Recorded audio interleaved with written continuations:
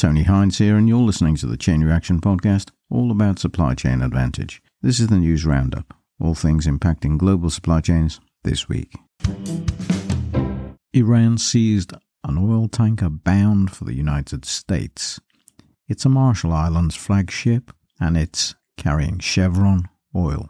And it was bound for the port of Houston. The Strait of Hormuz, of course, is that tiny stretch of water between Iran and Oman, and it's a narrow strait through which a great deal of global shipping moves through, and particularly oil tankers. The ship was boarded by helicopter, and negotiations are currently taking place to release the ship.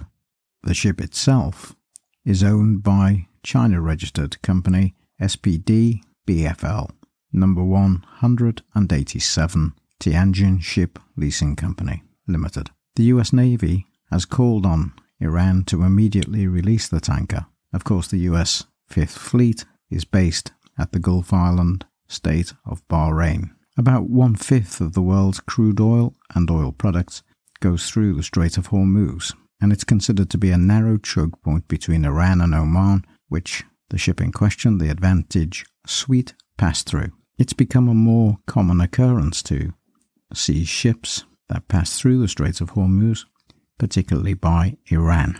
The United States seized Iranian oil off the coast of southern Africa on a Marshall Island-flagged ship called the Ambre on the 22nd of April.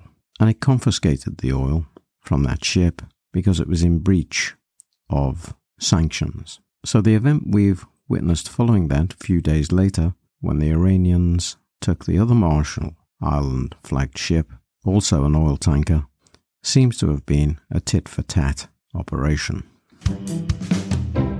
Amazon's share price initially rose this week on better-than-expected news on profits, but within hours, a statement by the chief financial officer regarding a fall in revenue for the cloud-based services of 5% in the second quarter sent the shares tumbling. So the initial rise of about 125 billion on the share price was rapidly disappearing.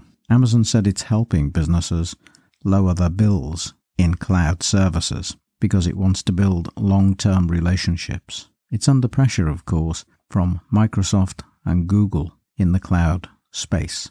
Amazon CEO Andy Jassy has said we're in an uncertain economy, and he's tried to cut costs across the board to mitigate risk in these uncertain times. Tighter US rules banning imports from China's Xinjiang province are compounding pressures on Vietnam's apparel and footwear industry. It's hitting a sector that's already shared nearly 90,000 jobs since October, according to Reuters, and demand for products have slowed. Vietnam has faced the worst hit from the Uyghur Forced Labour Protection Act, UFLPA. And you'll remember last week I said there were lots of goods held up in US ports because of the UFLPA.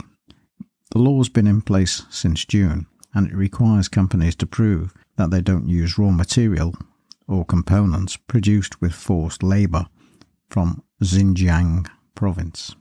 The US clampdown has caused pain, and it comes on top of a drop in clothing demand from richer nations. There's about $15 million worth of apparel and footwear shipments held up for the UFLPA checks, and more than 80% of the 15 million is from Vietnam. Only 13% of its cargoes were cleared for entry through US customs, according to the April data. US importers are still fairly relaxed about the situation, but their supply chains could be disrupted as a result of the clampdown, and particularly from products coming from Vietnam. Vietnam's apparel production depends heavily on China for their input of materials, according to the Vietnamese manufacturers and trade associations. US Customs checked 3,600 shipments worth more than $1 billion from a range of countries and, of course, across different goods. 90% of the cotton used in Vietnam clothing production is imported from China, so it's particularly at risk, and much of it comes from the Xinjiang region.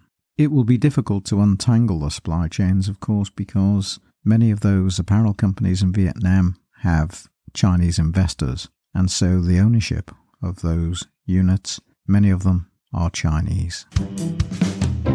There was an interesting article I came across this week from Lauriane Larocco, and she reports for CNBC on supply chains, writing in Freight Waves this week for CNBC, and she'd done an analysis of rail freight data in the US, and it shows quite clearly that there's a move from West Coast to East Coast.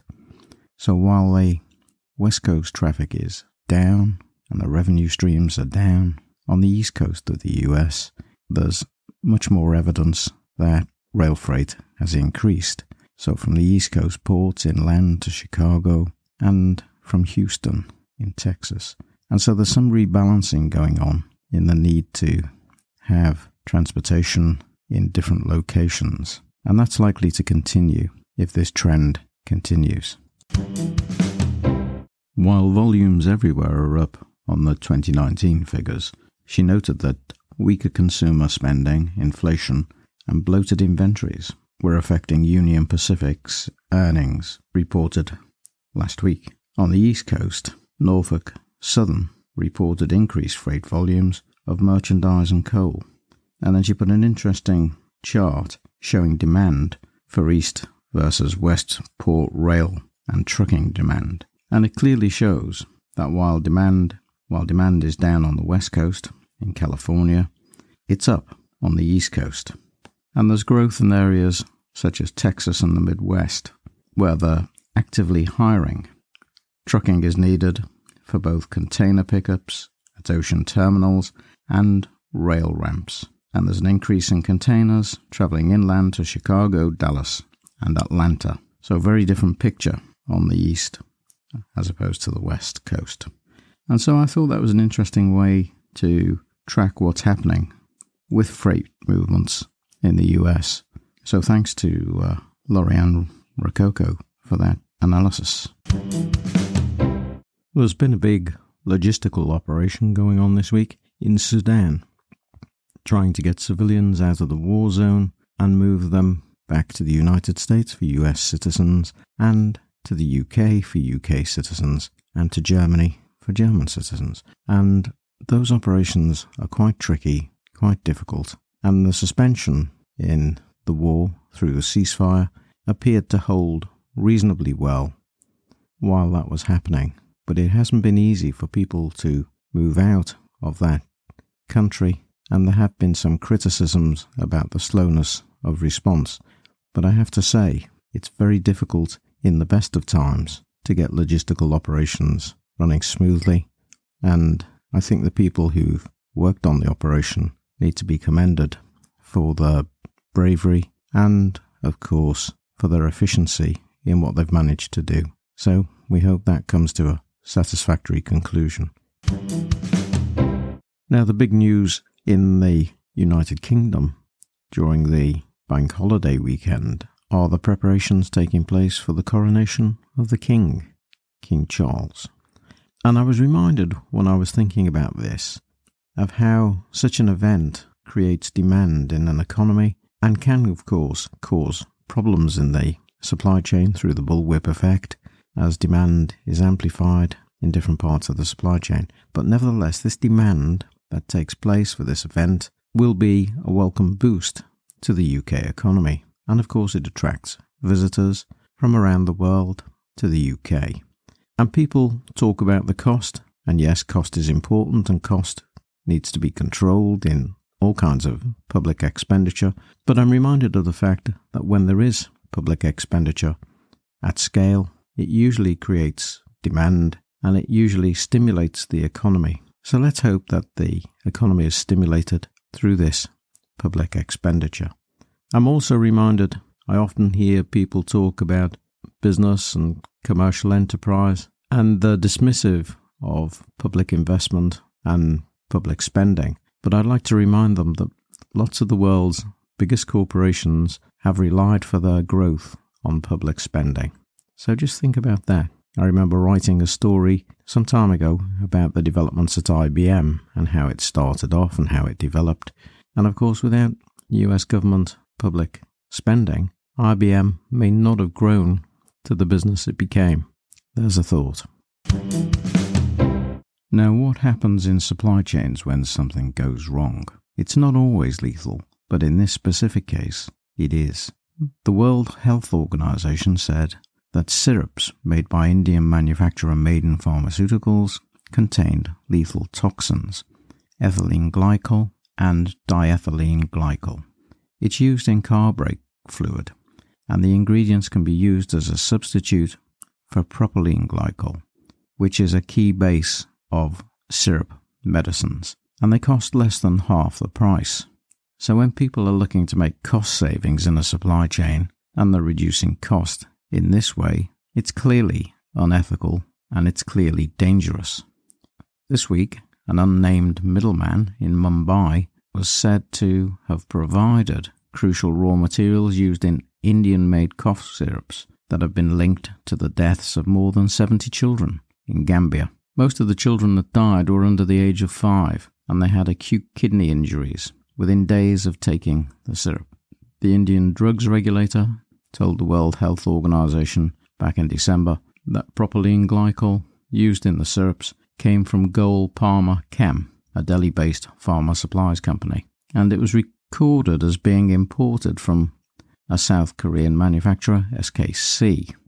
It was bought in sealed barrels, not directly from SKC, but it's their product. Now, there's no suggestion that the supplier of the particular chemical had done anything wrong, but it's how it's been used that's the problem. Now, obviously, there's a paperwork trail here, and there'll be certificates of importation, and the regulatory authorities will have to investigate and come to a conclusion. So, that's what can happen when supply chains are not properly regulated and people search for ways to cut costs, which are either unethical, illegal, or just downright dangerous. For the moment, everybody's gone quiet on this one.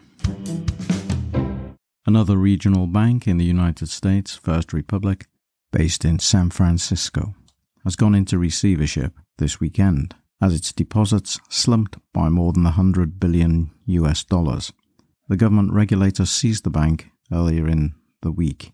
It's the third US bank to fall into receivership in the past few months. At its low point, the bank had a market capitalization of $557 million, but back in November 2021, it was valued at $40 billion. It's quite a fall, isn't it? You'd call that one falling off a cliff, I suppose. The FDIC, the Treasury Department, and the Federal Reserve coordinated meetings with financial companies about a lifeline for the bank, but that doesn't seem to have happened. Not yet, indeed. It's in receivership. I suppose it's safe until they decide where it's headed next. It's unlikely to find the support from larger banks or private equity firms that's required to save the bank. Of course, there'll be large banks that have deposits with the bank, but there's no comment coming about that at this point. It tried to cut costs by cutting office space and laying off 25% of the workforce in the second quarter, but that hasn't worked. There are reports that the two largest oil companies, ExxonMobil and Chevron, are generating cash from a booming oil and gas market, and they don't know what to do with it. They're falling over themselves to find things to use the cash for. Exxon's net hit $11.4 billion, while Chevron earned $6.6 billion, and it's expected to continue. Both have reduced debt incurred during the COVID-19 period as a result of the cash mountain, and the balance sheets are strengthening. The net debt to capital ratio is about 4%, a fraction of the dollar-digit ratios of a few years ago. So, what next? Well, a piece of sad news hit my desk this week. It was the closure of a company in the UK called the Book Depository. It was set up by an ex-Amazon employee back in 2004 to supply books and to compete with Amazon. In 2011, Amazon bought the company, so maybe that was always the intention of the ex-Amazon employee to sell it to his former employer, and certainly got paid a tidy sum for the company. But since 2011, it was supplying books in 160 countries worldwide, competitive pricing, and free delivery. But this week it closed its doors for the final time, and about 3,000 jobs in South Wales melted away as a consequence of the closure. So, the end of an era. I suppose in many respects it's a classic story, isn't it? A classic business story. You become a thorn in the side of a large corporation and they buy you out. And in doing so, they get rid of the competition. You see this story repeated time and again in businesses all over the world. Big tech companies continue to race to the future. Amazon, Alphabet, Microsoft, Google, all heavily investing in AI technologies. And they want to be first to that future to earn the profit streams from the promises that are made by AI. Alphabet, Microsoft, Amazon, and Meta all reported quarterly results this week. And it's a tough market at the moment. They're looking at ways to improve efficiencies as economic recession is looming. But their efforts in artificial intelligence and investment in large language models that power products like ChatGPT are the future, and they don't want to be left behind. They know that if they're left behind, it will damage their profits and, of course, reputation. Generative AI is increasingly used to produce outputs as if they were made by humans. It might be a block of text, a snippet of code, or a computer-generated image. And to do this, they require specialized supercomputers that work at lightning speeds to gather the intelligence to produce the output. Alphabet CEO Sundar Pichai is under intense pressure to deliver AI products and to keep Google search engines ahead of the game. Sundar Pichai said this week they're making good progress towards their AI goals. Google is using AI to improve conversion rates on advertising and to reduce cost. They have two primary AI teams, one called Brain and one called DeepMind. It's using NVIDIA processors with graphic chips used to train and deploy the technology. Microsoft's OpenAI GPT technology is used in its Bing search engine. And Satya Nadella, the CEO, said that AI will eventually drive revenue growth. So a lot of investment going in, but no returns yet, immediately. Microsoft is said to have generated 200 million images through its Bing integration. Bing, of course, is the search engine on the Microsoft Edge. Amazon, meanwhile, Andy Jassy, the CEO, gave a lengthy response on Thursday to analyst questions and the company's generative AI plans. Amazon is building its own LLMs and designing data center chips for machine learning. Jassy said the market is massive. These large language models, the LLMs, generate AI capability. Although they've been around for a while, they're now pushing ahead at breakneck speed. They're bigger, better, faster. Amazon's size alone would allow it to become one of the handful of companies building large language models. It takes a vast amount of computing power, of course, and these large, very costly microchips and these very high-powered microchips to run AI services. Amazon is focusing to use the technology on Amazon Web Services. And of course, for its voice technology, it could be invaluable. Things like Alexa. Mark Zuckerberg, the Meta CEO, is trying to deny that Meta is walking away from the metaverse after turning attention to AI. And he wants to persuade investors that Meta can invest in the metaverse technologies while simultaneously putting heavy investment into AI technology. He said it's a key theme for his company. He said they'll be working on a variety of products using AI technology, including chat experiences in WhatsApp, Facebook Messenger, Instagram, and video technology. So it's a case of watch this space. You might think you're talking to a human, but it's AI. Interestingly, all of this will have huge implications for supply chains and how we connect and communicate through those supply chains with partners, collaborators, customers, and suppliers. AI promises to deliver major efficiencies in supply chains, and it will become part of the normal strategic approach of organizations searching for ways to improve their supply chains in the next few years. AI is already being used in supply chains to improve performance, reduce cost, and enhance resilience, and to improve and optimize end-to-end supply chains. Some of the benefits that AI can assist with are better demand forecasting, production planning, increasing visibility and transparency across the whole supply chain, automated decision-making based on data and by machine learning in the processes, reducing the manual effort and human errors that could creep in, and improving customer service by keeping them informed about delivery and performance. It can also manage algorithms to improve and lower environmental impacts, better transport planning, and so on. There are a number of challenges, of course, for AI: the data quality and the availability of that data, integration of systems across the whole supply chain, and whether it's trusted, of course, by people in the supply chain. There are ethical and social implications, as well as legal implications, that will emerge with greater use.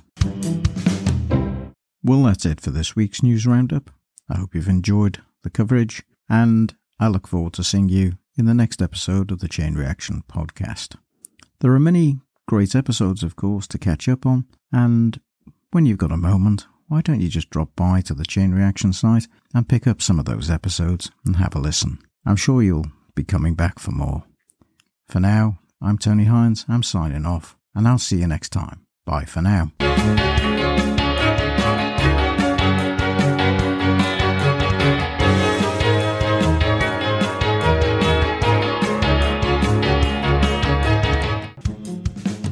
The Chain Reaction podcast is written, presented and produced by Tony Hines.